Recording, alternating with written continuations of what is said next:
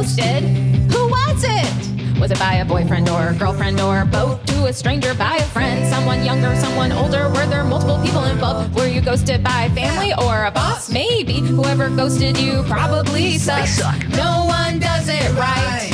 Let's talk about it with Katia Saad, Ghost Detective, and my friend James Hilmer. Should I try my version of how you enter podcast? Yeah, actually, that'd be great. Hello! I really blasted it out, though. I'm going to back up. Hello! I'm James Hilmer. Wow. Welcome to Katia Saad, Ghost Detective. I'm here with my friend Katia Saad. Hey. Full role reversal. I don't have a Katia impression yet, and I can't do your laugh. I have to narrow that down. But yes, we are doing This is my James impression. a little bit looser Q&A episode. This is my James impression, but there's color in my voice, but it's hard to bring out. This is such a problem for me when I'm teaching. I realize it. I was like, oh, you sound too boring, and then it's almost like turning the volume up suddenly and being like, oh yeah, you have to be a little more expressive. And then when I do that, then people are like, it didn't change, and I'm like, fuck, what the hell are you all doing? I feel like I have that problem with my voice too. I feel like I'll think of myself because I've been recorded in film and video and recording a bit, Yeah, and I'll think back to the moment, like I'll run a panel or I'll be on a show or something. And I'm like, God, I was on fire. I was doing backflips with my voice and facial expressions, and I'll watch the video and I'm like, oh, I'm barely awake. It looks like I'm mad, maybe. And yeah, it's helped to have done all the podcasting stuff. Has helped me use my voice a lot more because I've heard so many hours of my voice now. But Aww. Yay! That's the big takeaway of pursue your passions. Hobbies. Passion. Yeah, hobby. My pandemic thing was start podcasting, and it's led to a lot of fun, new, interesting. It's like we wouldn't know each other. We would not be friends if you. I mean, we could potentially have been friends through Casey. It might have somehow. happened, yeah. But I talk to you more than I talk to Casey now. So, hi, Casey. But yeah. Oh, sorry. We're trying to be professional too. So this is, if you're a new listener, this is Katia Saad, Ghost Detective, where we usually interview a guest, usually a comedian, about a time they were ghosted by a family friend or lover. But today is special because today we're doing a Q&A / maybe a check-in with It's me sort of a and state James. of season 2 report. A state of season 2 report / maybe we're tired. And we decided to do this instead of finding somebody else to talk to. But we did it. It went very well last season, so this is a welcome change of pace. Yeah. Mm. We had 3 last season, actually. We did quite a few Q&As. Really? Okay. Yeah. Hmm. Do we have any questions for each other? I was going to ask kind of how are you? Because so we recorded a lot of season 2 a long time ago. A long time ago. So it In the mostly fall. hasn't mattered because you don't hear anyone reference anything too topical, but a couple places that people were recording before Twitter imploded the way it did, and we're kind of And what else? There was someone made a reference to Alec Baldwin that was in the news at that time. This feels so long ago now. Right. So it's a whole new world. And this will probably actually come out in a few weeks. Yeah. Not even. So never mind. Don't mention anything at all. And if something catastrophic has happened and we sound flippant, that's not our fault. That's not our fault. Sorry, we plan. And also to future us a few weeks from now, one, I hope Twitter has new management. This is me manifesting for the future. Hope Instagram is cool. Hope ChatGPT blows up. And I hope right-wing people take a nap and don't wake up. And what else? You're killing it. Think of the things we should tell to ourselves. You're doing a very good job. Yeah, you're doing really great out there. Everybody's looking at you saying, wow, that person's cool. To James in the future, you finished your first year of teaching high school and middle school, and everything went great.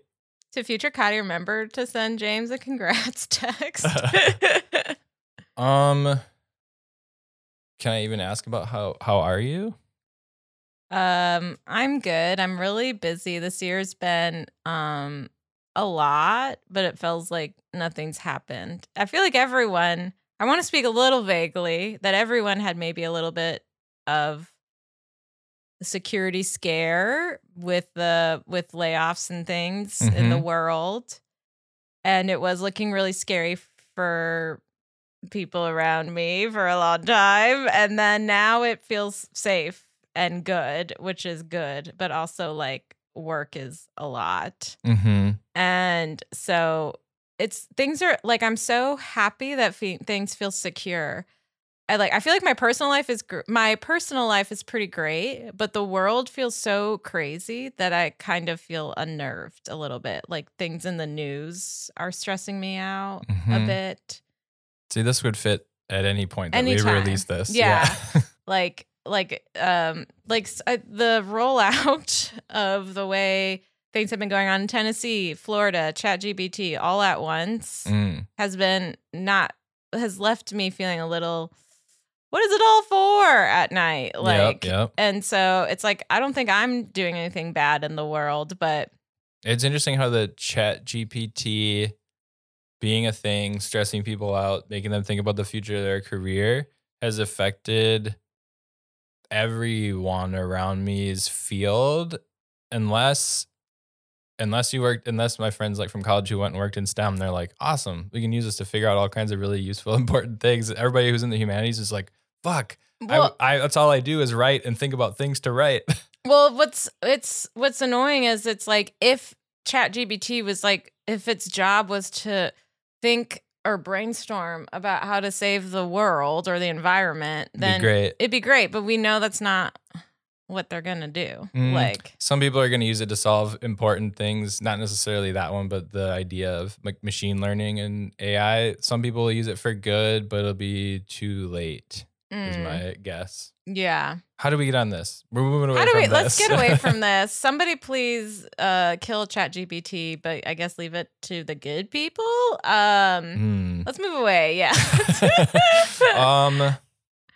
I'm doing much better. The beginning of season 2 might have been some of them recorded when I was unemployed for a month because I can speak more in detail about it now. Yeah. Still vaguely, but at least acknowledge what happened. So I worked at a startup private school starting in August of last year. Yes. On Halloween, the founder of the school told us what we all knew would be coming and said, I don't want you to cash your paychecks because if you all did it at once, they would bounce. Wow. They had squandered a lot of the startup money. They never really had a lot of it to begin with, turns out. It was all kind of a scam. And the whole school. I mean, it wasn't a scam in that the scam part was like we just did not have very many people enrolled, and they probably should have done another year of like research and marketing and figuring out how to grow it. But they they jumped before they leaped. They leaped before they looked. Yeah, they did the fuck it, we'll do it live. The fuck it, we'll do and it they live. just the Bill O'Reilly approach. They just did it. Hoping that people might, because those kind of schools get a lot of like transfers and stuff mid-school year. But I was not going to wait for that. So, and then I was recording some of these episodes and was unemployed and feeling down because I had already done such a big career shift to leave academia to move into teaching at the secondary level. And that was already like, took a lot of courage. And then that didn't work out. And then it was the middle of the school year and schools weren't hiring and stuff. But then I have a really nice job now I've been there for 4 months teaching at a very long time established alternative private school. Yay. I also want to point out that you had your I don't know, like a alliance moment, your like superhero moment, because you said, and you can cut this out, I guess, if you don't want it in it. But wasn't there a moment where the teacher, the guy founding the school was kind of like telling you guys something like don't cash the checks or something? And he was trying to tell you guys what to do, and you stood up for all the teachers and were like, you can't tell us what to do anymore because you can't pay us.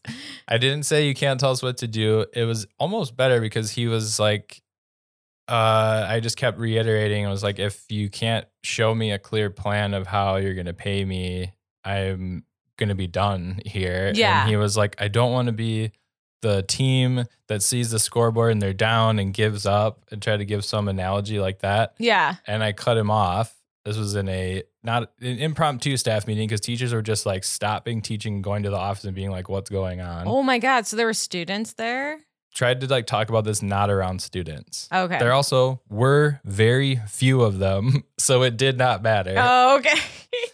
But I cut him off and I said, now I'm blanking on what I said. It was a good mic drop moment. It was a good mic drop moment. I remember that you were very proud of yourself because I think what you probably said, if he's trying to bullshit you with this analogy of like, oh, don't be the team where the scoreboard's down, you give up. And you're like, we're not a team. I said, and I wish I hadn't bought into his analogy now that I say it. I said, the game is over when you can't pay your employees. Yeah, mic drop. And he just looked at the floor, and then all the other teachers kind of nodded in agreement. Dang. That might come up with one of the questions because there are people from that job that I ghosted. Oh, okay. Yeah. Okay. Well, that's good. Well, so there were no identifying details in any of that.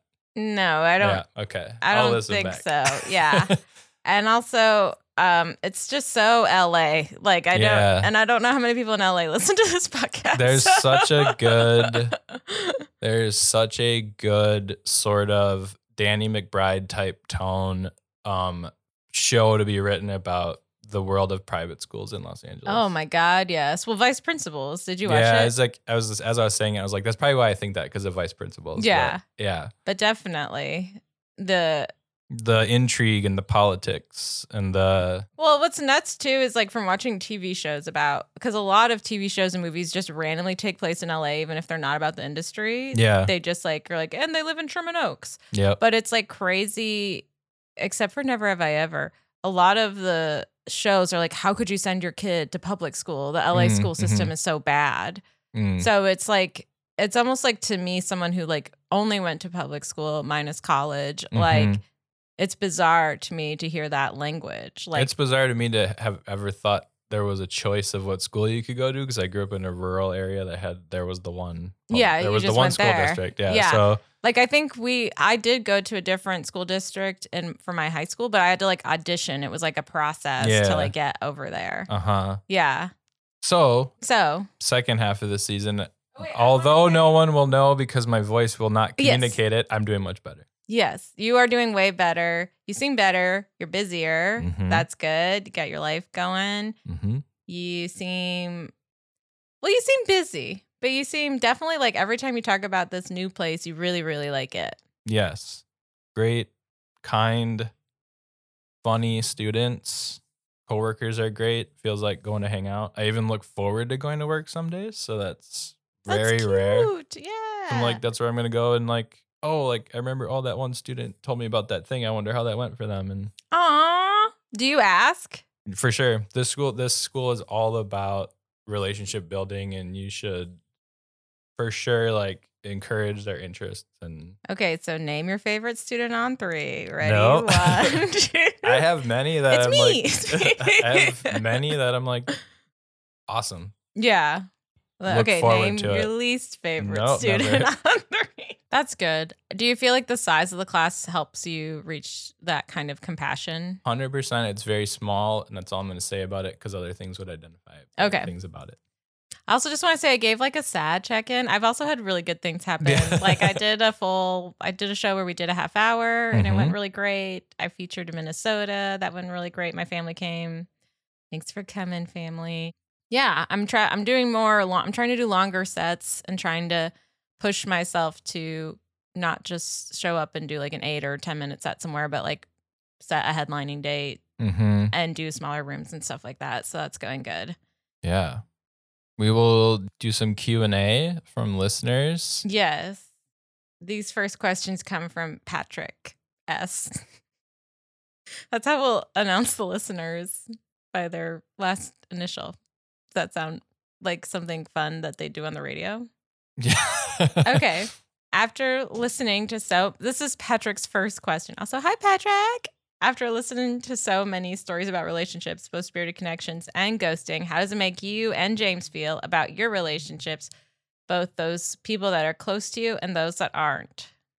I definitely have it in mind to think, if I am ghosting someone, am I doing it for a good reason, and will I feel guilty about it now that I'm always on here being like, don't ghost people? But we've also always reiterated sometimes there are good reasons to ghost people. Yeah, I don't think we're like super anti-ghosting. We just want to understand it more. We want to understand it more, and we also like want to really just like, it's like kind of like I feel like if you were to ask someone about a time they were ghosted, sometimes it's a superficial story and sometimes it's like a really juicy story. And really, this whole podcast is made so that we can hear good stories. But also, has it made you like re-examine your like what works about your relationship since we've started doing this? Since we've started doing this, I'll say that. Okay, so how does it make you feel about your relationship? I would say something that created friction in my marriage was in the past when I would try to be like making friends with people or hanging out with people who obviously we didn't mesh well, but I was so concerned that everybody likes me or no one's mad at me or anything like that, that I would drag that stress of being anxious like that over, and then complaining to my wife about it, and her always being like, I told you, like, you're probably not gonna get along with those people. You're like way overstretching your energy or time for people that you shouldn't hang out with. And I always kind of knew that. I can tell like who might be good for me right away because it gets along with them right away, or like we'll talk to them, or like just helps or supports and says like, go do that thing.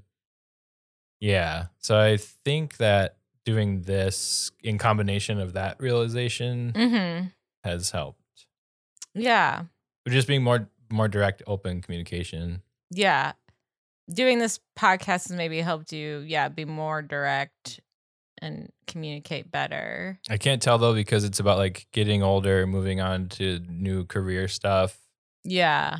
You just like, and especially teaching, if you're worried about each thing of like what someone says and what they meant by it, and you're teaching kids who like have less of a filter, you're like, you cannot internalize all that or you'll be really sad. Or you'll be really sad.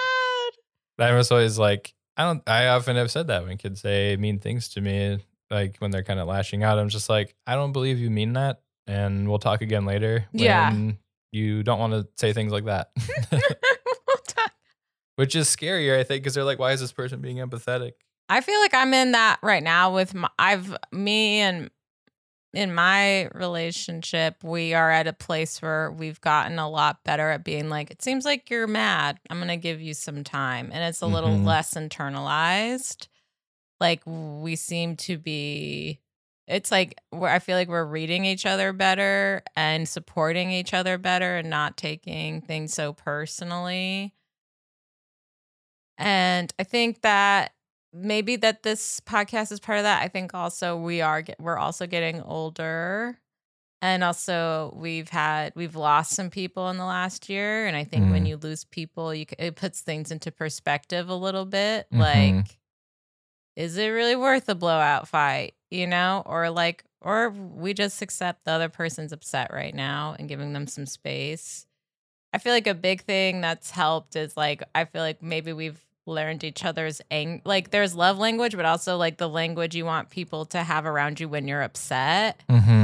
Like I feel like when sometimes I'm frustrated about career stuff, and I feel like he used to try to come up with the solution, and I'd be like, I don't really need that. I need you to just kind of be in my corner about it, even if you're like, the answer is to send out a bunch of resumes or something. It's like, I just want to be upset for a minute, and then I'll go do that thing. It's a good hack that I learned in the beginning of. Sounds like it's going to be a longer conversation. Be like, okay, do you want me to help and propose solutions, or you just want to vent. I can be here for both. Yeah.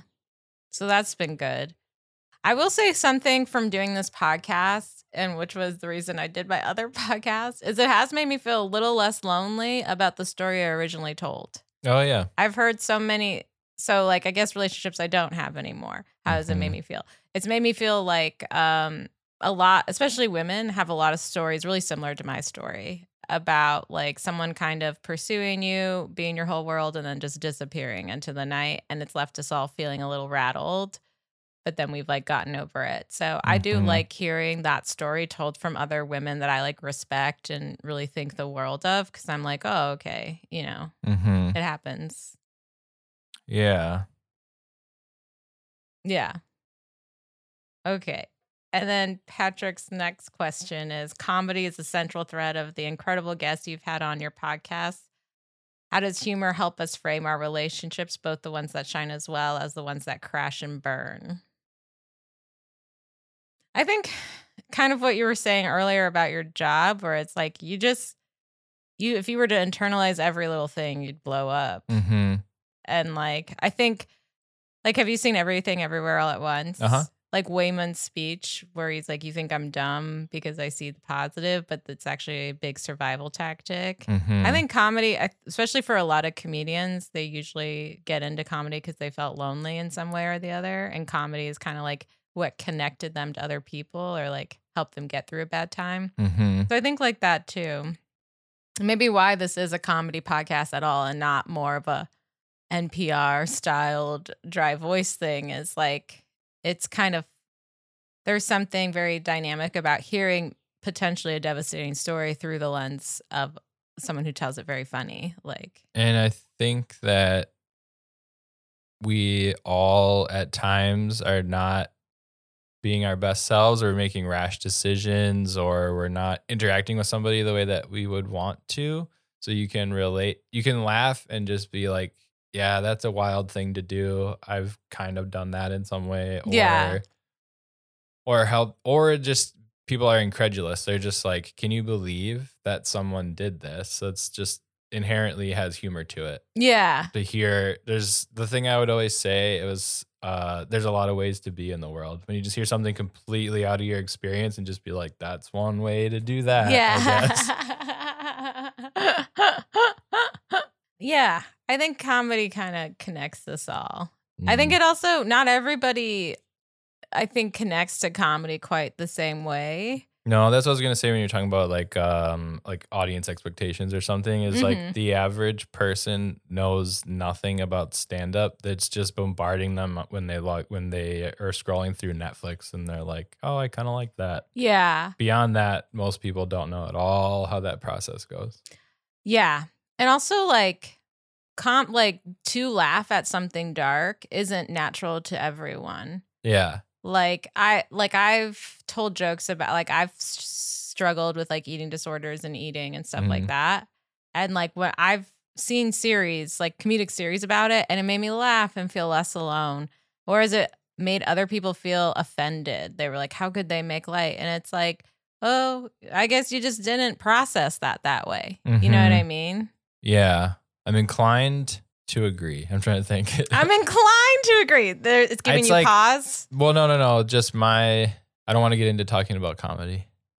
Because I'm just like, what's funny, what's not funny. Because you'll keep going forever. Yeah, because I love like dark comedy when it's about like punching up at like politicians and things. Oh, for sure. Yeah. No, I don't mean punching. When I say dark, I don't mean punching down. Yeah. I just mean like if you were to talk about depression on stage, or to talk about like some people, like some bits I would love to write about and I try to write about, and some audiences are just like, like, I wish you would go back to talking about kids, or your kids are saying poo poo pee pee or something like that. You know what I mean? Yep. Like talking about different topics under the guise of comedy sits well with some people, and some people they're like, why would you say that? Why would you bring that up? Like, yeah. There was a good discussion of that in this season in Drew and Candace's episode, talking how to make things, how to process dark things or sad things that happen through comedy. Yeah. I think they talked about it in a nice nuanced way. Yeah, definitely. You have another one there. I have two more. With all the stories you've heard now, what are the 3 steps of ghosting? This is a fun one. Oh, my whole thing was always to try to sift through their story and find the instance of an unanswered communication. Mm-hmm. Some guests would be like, wait, why is that? And I'm like, that's the pivotal point for a lot of times for us to determine whether they were actually ghosted or not. Right. Sometimes they like have a kind of hazy definition of it. Mm-hmm. So for me, maybe step one is there's an unanswered communication. Mm-hmm. Step two is there is another confirmation of, can you communicate with me now? Mm-hmm. Like the double text. Mm-hmm. And then the third one is acceptance, kind of that person is no longer communicating with me. I would say the same, but I feel like for me, the first step is enamoration of some kind. Like everyone who's come in and told a story, unless the story was like superficial and that's the story they wanted to tell today, which is not been that many people. Most people are telling a story where they first were enamored with this person, whether it was like a friend for a long time or like a hot fling. They were like filled with passion for this person for a minute. And then the disappearance. And then the realization of what has happened, like I was filled with them, they're gone, and now I'm realizing maybe they betrayed me. Like I would say those for me have been the three for the funnest stories to hear so far. Yeah. I'm thinking about my step 3 because I said acceptance, but that sort of reminds me of the steps of grieving, which they've kind of, obviously it wasn't that clear cut, but they've gone more than that and kind of debunked of these different things will come up for you and it's a long-term process. One of our guests was talking about that, I think. Yeah. Because acceptance sounds like if we have to put it in 3, I feel like acceptance actually comes after the third final step. Yeah. I feel like maybe you're saying acceptance, but recognition. Recognition that acknowledgement is probably a better word. Because I think the second, I think you're right. Like we kind of numbered them differently, but you're saying the communication's different now. For me, that would be the second step. And the third step is realizing this isn't a fluke. They're leaving. They're gone. I would say step 1, conflict. Step 2, recognition. Step 3, acceptance. Okay. Mine are a little different. Step 1, enamored. Step 2, conflict. Or step 2, this is different. Something's off. Step 3, rut-row. Okay. They're gone. The final question? The final one is, have you and James been guilty of ghosting anyone since starting the podcast? Yeah. All right. I'm going to rip mine off really fast. Okay. Rip mine off. Because I kind of alluded to it. So at that job that fell apart in the fall, there was 2, myself and another teacher were the first to lead the charge of people quitting. We had 2 very different approaches to quitting. Mine was whatever they said. I was just like, I'm going to pack up my room. I'll be done this week. Thank you. And kept reiterating that because the admins were very manipulative and being like, oh, like if you go, then there's no school. And how can it would be they're trying to make you manipulate make it my fault. Yeah. Disperse the blame. The other teacher who led that charge had long veteran teacher, a lot of experience, probably some like union experience, but this was a private school, so you don't have a union. Was like threatening legal action from the first second, rightfully so. But I was more like, maybe like legal things would come out of this, so I'm just not going to say too much because I don't know, and I'm not going to email too much. I'm not going to talk about it. And the other teacher emailed like everyone, told any parent he could get a hold of, such to the point that I went home and saw that my email was deactivated for the school. And it was because this guy had sent an email to everybody explaining but going on a long tirade in the email about how terrible this is and everything. And I was just kind of like, you're not wrong, but like I would be more conservative with my handling of this. Yeah. And then after that, then we were both on the job market. So we were kind of like messaging each other about that. I had given, I'll say them, my phone. I had given them my phone number so they could text me. And we all like were like, oh, maybe some of you will need like letters of rec or something, like just or references, something. So let's keep in touch, and we'll maybe if you know something, because the other thing was there was one teacher for each subject, so you weren't in competition. You could be like, oh, I saw a job over here. Oh, okay. They were all kind of in that school world. Yeah.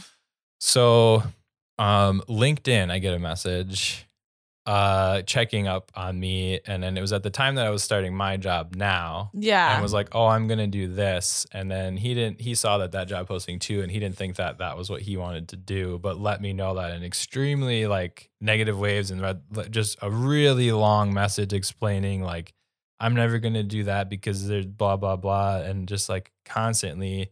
And then at the end of that being like, oh, so like, I know I live really far away, but if you want to hang out, do you want to, like, maybe we could meet here? And it was just like extremely far away, like not even in LA County. Yeah. And just very unhinged LinkedIn messages of all places. And I left that. I ghosted him. I already said, I messed it up. I said him. I ghosted him there. Yeah.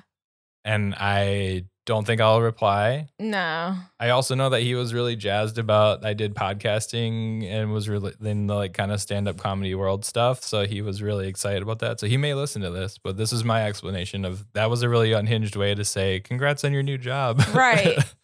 Do you want to come meet me like 3 hours away from where you live to talk about it? Yeah. And there's a significant age gap between us, which doesn't always have to mean anything. And now as I kind of aged out of where that matters, I think now when you're in your like mid 30s, you kind of you could hang out with like a 65-year-old, whatever. You're all just in it. But there's considerable differences still. Yeah. And yeah, like that is a type of, and it was cool to work with him and we did get along, and that is the type of relationship I mentioned before where I would go way out of my way to try to make that work, spend a lot of energy, and be like, this is an interesting person I want to hang out with and everything, but it would not be worth it. They live too far away. They were also really unhinged and were going through a lot, and I think that losing that job did not help them. They also like, I feel like picking up the unhinged energy, like it was unnerving, and I was kind of like, do you feel like that was part of their age played into the unhingedness? Like maybe they're just like I think older. They had been through a lot of trials and tribulations of working as a teacher in different environments. Yeah. And also in the much more like 100 times more difficult atmosphere of public schools too. Yeah. So they're already like burned out, like 1,000-yard stare veteran, and I'm just kind of like, I'm checking this out. Yeah. And getting used to it. Yeah. And we're at very different places with how we feel like employers operate. Yeah. I also wondered if their age, like, because sometimes I've not really an email, but I find like older people like use technology differently that makes them seem unhinged, but it's like they're just like they don't quite understand how text reads differently. There's some of that. But LinkedIn's a wild place to message me when I gave you my phone number. I feel like they do that though on LinkedIn. Yeah, people are using that now like a social media platform, and it destroyed it. When you're actually really stressed looking for a job, you're like, fuck, I shouldn't have to like post and like appear in a certain way. And you're just taking all the worst parts of social media and adding it to your job search. Like, what the fuck? Indeed was much better to find a job. All the jobs I've gotten have been on Indeed and not LinkedIn. Yeah. We should get money for that. Wait, did you ghost anyone since we started the show? I'm trying to frame it in case any of them do listen to this. Okay, I'll say this, that I met this person through work, and I met them through a person that I do really, really like. And just basically this person demonstrated unhinged energy immediately. Like, I think they got my number from work through, like, I don't remember exchanging numbers with them only. Maybe that happened and I forgot, but I don't remember. I feel like it was like more of a group work situation where we're all giving our numbers. They called me at 9 a.m. and I didn't pick up because I'm not insane and I didn't recognize the number. And then immediately texting me, guessing why I didn't pick up. Oh boy. And then just from there on out, just like constantly, not constantly, but enough like they were trying to connect and they were trying to offer opportunities that would be good. But their energy was so unhinged that I was like, I would rather say no to this potential opportunity than welcome this person into my life any more than they already are. Yeah. And I feel like when I would talk to them, I'd look into their eyes and there was just like this unhinged thing going on, like a ferocity. Even if they're saying nice things, their eyes are so intense that I was just like, no. And I feel like similarly to you, like I feel like in the past I maybe would have taken the opportunity or done something, be like, maybe. But now I'm just like, no. Like I feel like I've met you before and I know how this is going to work out and I'm kind of done. Like, and I doubt, honestly, anything that you create will go anywhere with the type of energy you have. Like, yeah. When I say, and then for both of these, it seems like trying to force a relationship that's not there. Yeah. I think I say unhinged fully knowing that I used to do that. And I'm kind of doing them I don't know. Maybe I have to directly respond to kind of go with my own advice that we've kind of been giving for a lot of the episodes to make them see it clearer. But I think when I say unhinged, I mean, I know you're not acting in how you probably want to be perceived and move through the world. And I've done that too. And I'm just like, I can't help you through that right now. I feel like you're being hard on yourself by saying, I don't know past James, but I find it hard to believe you like.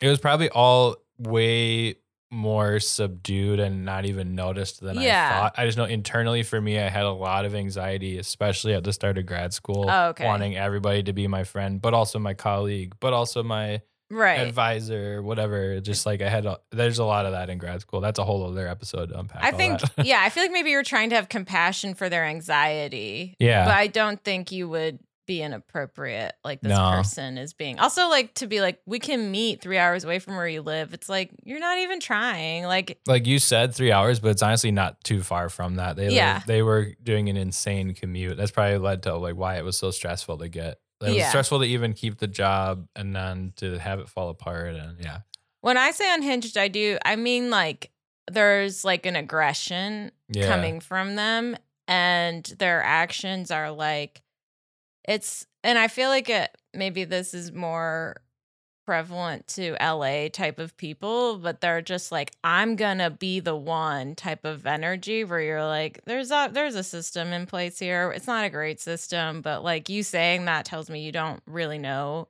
the lay of the land or like what's going on. Yeah. It makes me kind of not really want to join forces with you or Alec because it's like I'm just gonna have to teach you everything and that'll be exhausting, and you also seem stubborn and I'm just not. Yeah. I'm not interested in that. This is good though. I feel like this is you having boundaries. Yeah. I feel like that would maybe not have been the case a couple years ago. Yeah, definitely not. Yeah. I think I would have tried and then been mad at myself and then I complain about that person. Whereas it's like I could just not take the bait and we can go our separate ways and we don't have to bother each other anymore. So that's a pretty good one. Thank you, Patrick S. Okay, so actually that's all the questions I have. Oh wait, I guess I have one more question. Would we ever post a collage of the poems? Sure. My handwriting is awful and I really don't know that people can read it. I also write it in almost like a doctor's shorthand. Like you will have heard this episode by now if you're listening along, but like the Katrina Davis one, she said the word like bangin' bazoombas. And I wrote bangin' BZ and like trailed off my scribble. So like it will. Doctor shorthand. Yeah. And then one more Mark A is interested in having Bree Pruitt come back to explain more fetishes. So not a question, just a thought. A suggestion. Yeah. Bree Pruitt was awesome. Yeah. She was on our live episode too. I think she'd be down because I feel like she had a transformative experience. And I think she liked explaining that stuff to us. Oh yeah, that's like her whole thing. Her whole thing, yeah. Holly Annabelle Brown asked, I will say again, very funny comedian, great guest on the show, helped us out. Great. Love Holly. She said, what is the most memorable ghosting story you've heard on the pod so far? LOL, not me. What is the most memorable? Yeah, most memorable ghosting story you've heard on the pod so far. Can I don't know. They've been right away? You go ahead. What'd you say? I think we had recorded this a while ago, but we put it out recently from this recording. Ana Valenzuela's, because was really good. Just people actually, they did not reply because he was dead. Yeah. And that was always the fear of, like, a friend of mine had a lot of like panic attacks about that. Like, people have that thing where they're worried. Their thoughts spiral and they're like, oh, that person's dead. And then this was a real case of that. What's funny, I think for me, it's hard. We've had some really good ones, honestly. Like, I am proud of the people who've come on this podcast and told like some amazing stories. It's hard to choose. What I'll say about Anna's is also the way she told it was so good. Like, it was so funny. Like, she had told me a while ago, like, oh, I'll come on your podcast because I've been on like dates with guys who died. And I was like, yeah, sure. I mean, that fits what we are looking for. I had no idea it would turn into a guy who used to work on the show Cops, whose day job was running for fucking sound for fucking cops. Yeah. Getting shot in the head. Like, that's insane. Like, that's like another level of, I did not expect it to be so good. Yeah. I also think Rachel's was really good too. Like, cutting out the faces. Rachel and Scanlon had a good, like, front to back, great ghosting story. Had like that kind of like pseudo therapy vibe, like where we figured something out for her. Like, I like an amazing storyteller. That now that she's out of it, she's realized all the red flags. But during it, the red flags were so fun to hear her tell. Honestly, we could go on forever. I feel like there's been some really fucking good ones. Yeah. Friend, longtime listener, often day it comes out listener, and texts me about it. Pow.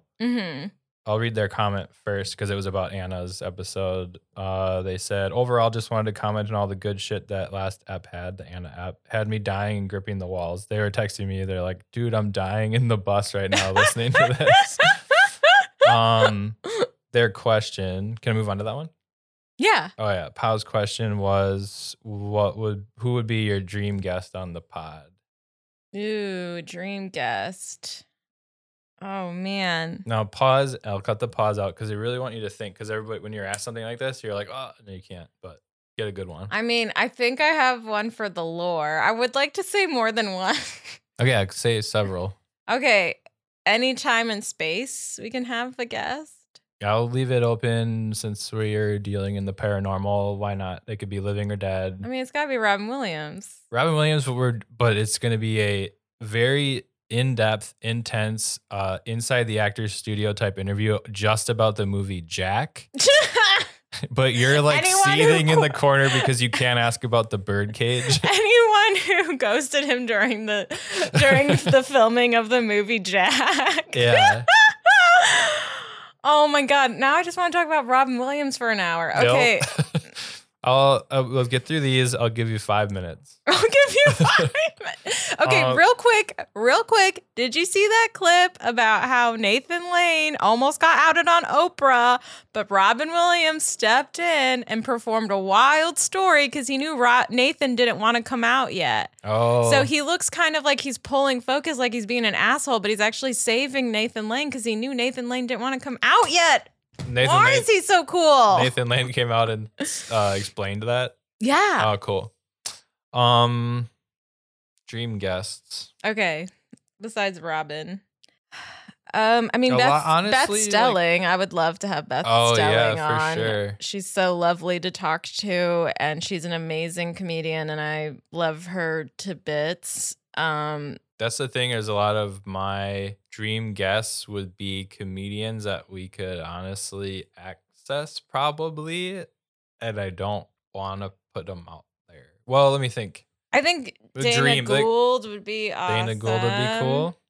I feel like it'd be really hard to just tell him, like, can you just tell a ghosting story? Because I'd have, like, what was it like in the 80s? Tell us everything. Yeah, that's the thing is, I just want to hear so much about, because he started comedy at like 18 years old. Yeah. Or even younger. He was friends with Robin Williams. Right at the comedy boom. Here's my thing, because my brain goes to, and I'm like kind of getting over this. My brain goes to Nicole Byer. Sorry. Okay, yeah. That would be such a like symposium of because I feel like we're sometimes dealing in similar questions, like with her podcast, because she's doing the reverse kind of. I feel like she would tell the perfect story. Yeah. Like with her dating history, she'd crush it. Yeah. Help us grow this podcast so we can get Nicole Byer on. Tell your stupid friends / I love you all. Thank you so much for listening. My brain goes to like, who are your music heroes? But they are often, I've found, really not funny people. Okay. That is not, all their talents are obviously in the other thing. So I want to ask comedians, because they're the best storytellers. Yeah. Is there an actor that you think maybe? Some of them are I feel like really intense people. They're so scary too. Oh, or they're just like intense. Scary one? You said Living or Dead? Yeah, Living or Dead. But like Philip Seymour Hoffman, I would just want to talk to him. He would tell a great story. Imagine how intense that story would be, though. I feel like he's funny. Yeah. Aparna Nancherla, I feel like, would have great stories. Yeah. And would be very funny to listen to. Trying to think, is there like a celebrity chef or something? Somebody not a comedian? Oh, I would love it. What's her name? Esther Perel. She's all about relationships. She's like a therapist, doctor person who goes on podcasts, and she's like from her family are Holocaust survivors, so she has like this grit outlook on life. But and she says such insightful things about humans and monogamy and love. And Mark and I actually just watched like a TED Talk about desire from her, and basically she was saying desire and love are not usually together. Like desire is a void of responsibility and love is kind of full of responsibility. Interesting. Yeah. Sorry, I'm supposed to let you think. I'll be quiet now. Well, it's this weird thing because I'm thinking who would have an interesting perspective on it. You want to say something cool, then I'm fighting that urge. You want to say something cool? Or you want to like, I feel like there is an impulse in me to think of someone erudite and like interesting, and that's a good pick for they would tell a good ghosting story, but it's just not coming to me because I don't think about that way. It'd be like comedians I like. So like, okay, I think James Adomian would just tell a good story about anything. I think we could get him. Yeah. Yeah. Tell James Adomian. Tell James Adomian.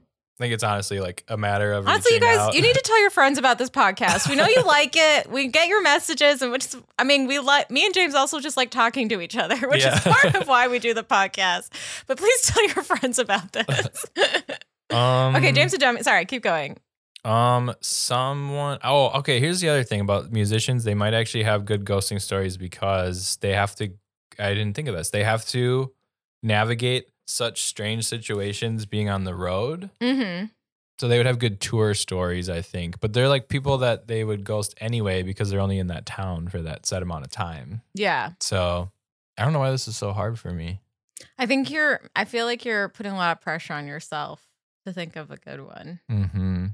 Is there someone you see in the world you're like, their dating history is wild, and I kind of want to know more about this? No, really? I'm less interested in the dating ones, honestly. Oh, okay. Fair enough. I think it's just because I think I'm not in that phase of life. Mm-hmm. I think when we started the show, maybe one of the feelings I had, it was sort of like living vicariously and hear about like what's it like out there dating. And the more I heard about it, I was kind of like, I'm so happy where I'm at. Yeah. That it's like it's not even has like a vicariousness to it. It's just kind of like, man, that looks like it sucks. I think I like to hear the dating ones because, like I said, it was nice to hear other stories really similar to mine. Oh, right. Feel less alone. Mm-hmm. But I also I love a guy. I love the tea. Yeah. I love the tea. I reiterate, your best-selling one is a good one. Yeah. No, this isn't going to happen. Not today with Not the way today. My brain is. Okay. Okay, I'll say this, though. I think it is because I had unworked in my brain a lot. Part of my PhD, part of just like moving through the world. I got rid of that idea of like, who are your heroes? Because an individual is often like very conflicted or boring when you actually look at their life. So I'm always like looking at works that I like. So like, I was trying to think of like actors, but then I was just like, well, I like films made by directors and I don't want to talk to those directors because they're not interesting usually. So usually like, they're not good people. Yeah. Like they've had to do a lot of weird stuff to get to where they're at. Maybe it's like my impulse of being like, whoever you say is probably like canceled in some way and you don't realize it. Yeah. Or just someone will be like, actually, I worked with them and they're really shitty. Yeah. Yeah. So you run the risk of that with comedy too. But yeah. Don't have any more questions, Cotty. I think that's it. I think those are all our questions. We nailed it. We nailed it. We filled time for sure. How much time was that? So much. So much. More than Cut out all the pauses is probably like, and then the parts where I was like, we got to cut this, probably like 50 minutes. That's good. Yeah. We did it. We did it. Yay. Please, honestly, tell your friends about the podcast. We're really happy you all tune in, and we love reading your messages about how much you enjoy it.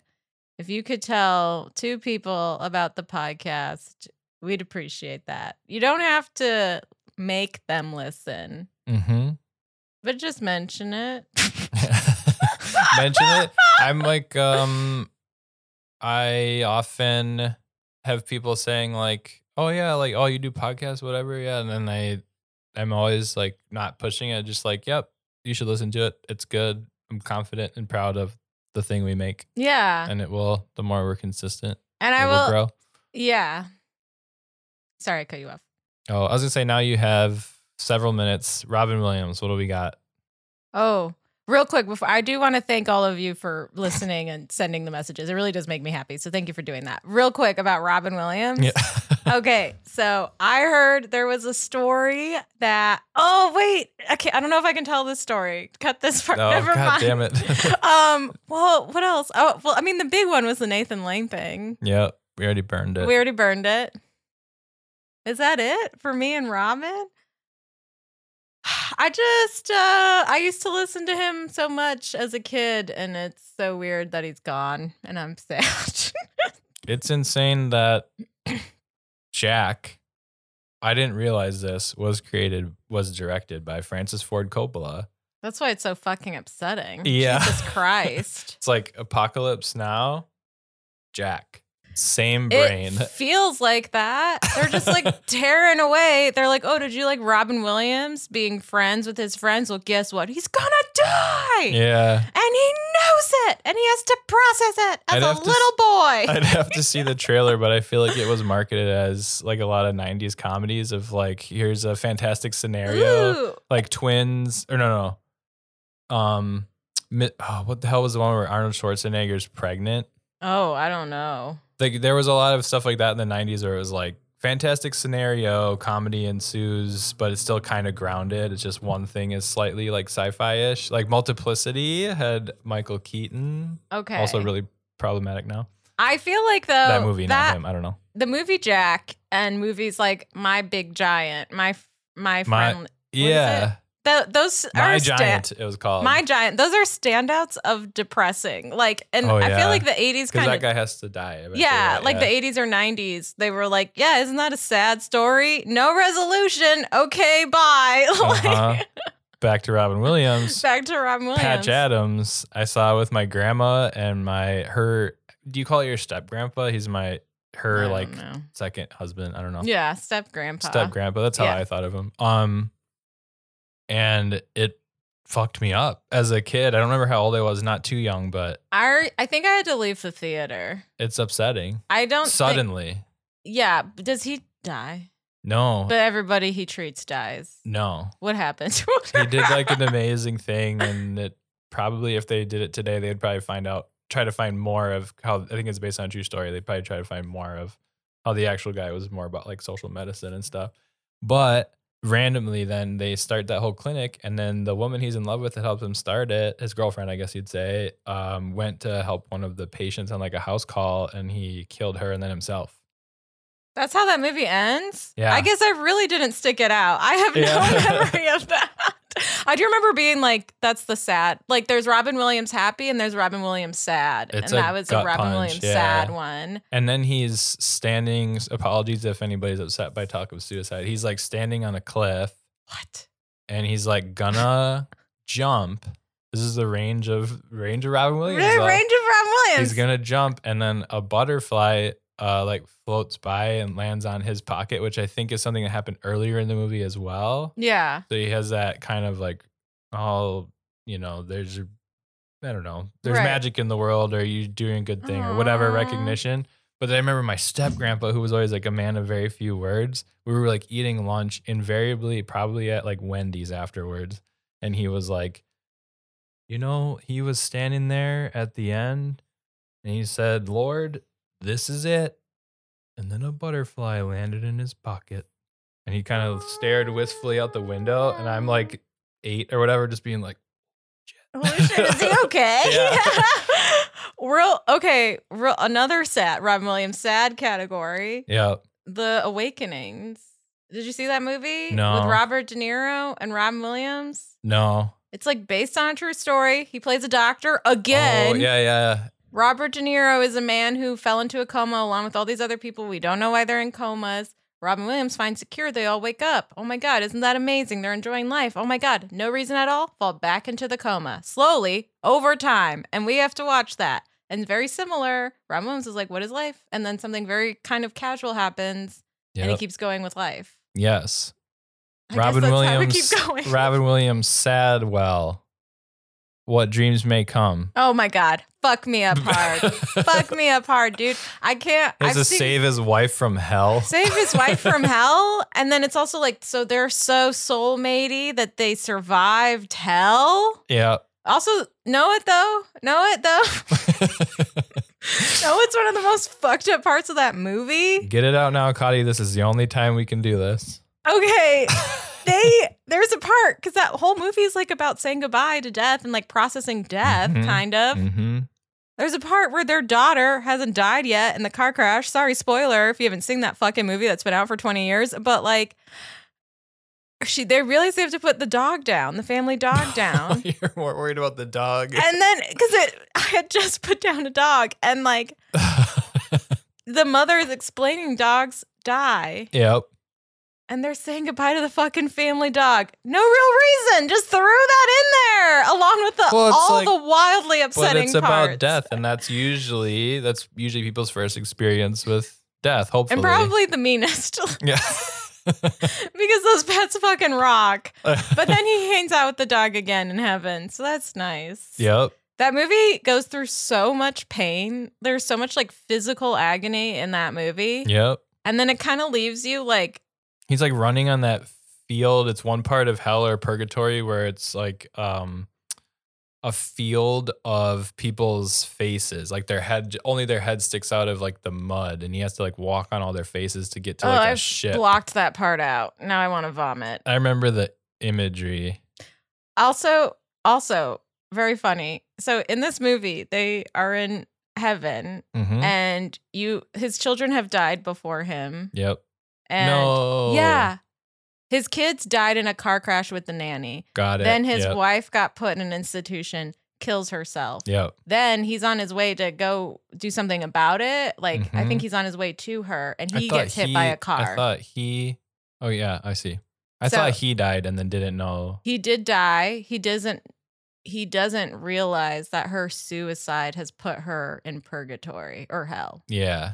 And so, but he's like in heaven and in this world, the people who've died before you, they don't appear to you as they were right away. You have to discover them. So they come to you in a different form. So he's talking to his kids in a different form. Yeah, he realizes, this is all the spoilers, he realizes that Cuba Gooding Jr. is his son. Yeah. And I remember it specifically. A hot Asian chick is his daughter. I remember that being upsetting because it's something I have to think about all the time. Because she was like, oh, you always said that the stewardesses on like Singapore Airlines or something were so beautiful, and she wanted to appear to him as something he thought was kinda beautiful. Weird. It's very weird. But then also on top of that is a very weird point. Thank you for bringing that up. That's bizarre and creepy. Yeah. And then also, so he's like talking to his kids in these other forms. He thinks they're other people, and his heaven is manipulating into his desire, which is his wife, their mom. So they're like talking to their dad in the afterlife, and they're like watching him imagine their mom naked everywhere. Got it. So bizarre. That has been another installment of We Talk About Robin Williams. Yeah, at length. I'm going to cut it right here. Thank you, everybody, for listening. Thanks for questions. Listening. Okay, bye. Thanks so much for listening to Qadi Asad Ghost Detective. The show is recorded, edited, and produced by me, James Hilmer. You can follow the show at Qadi Asad Ghost Detective on Instagram and support our Patreon at patreon.com/Qadi Asad. Thanks so much.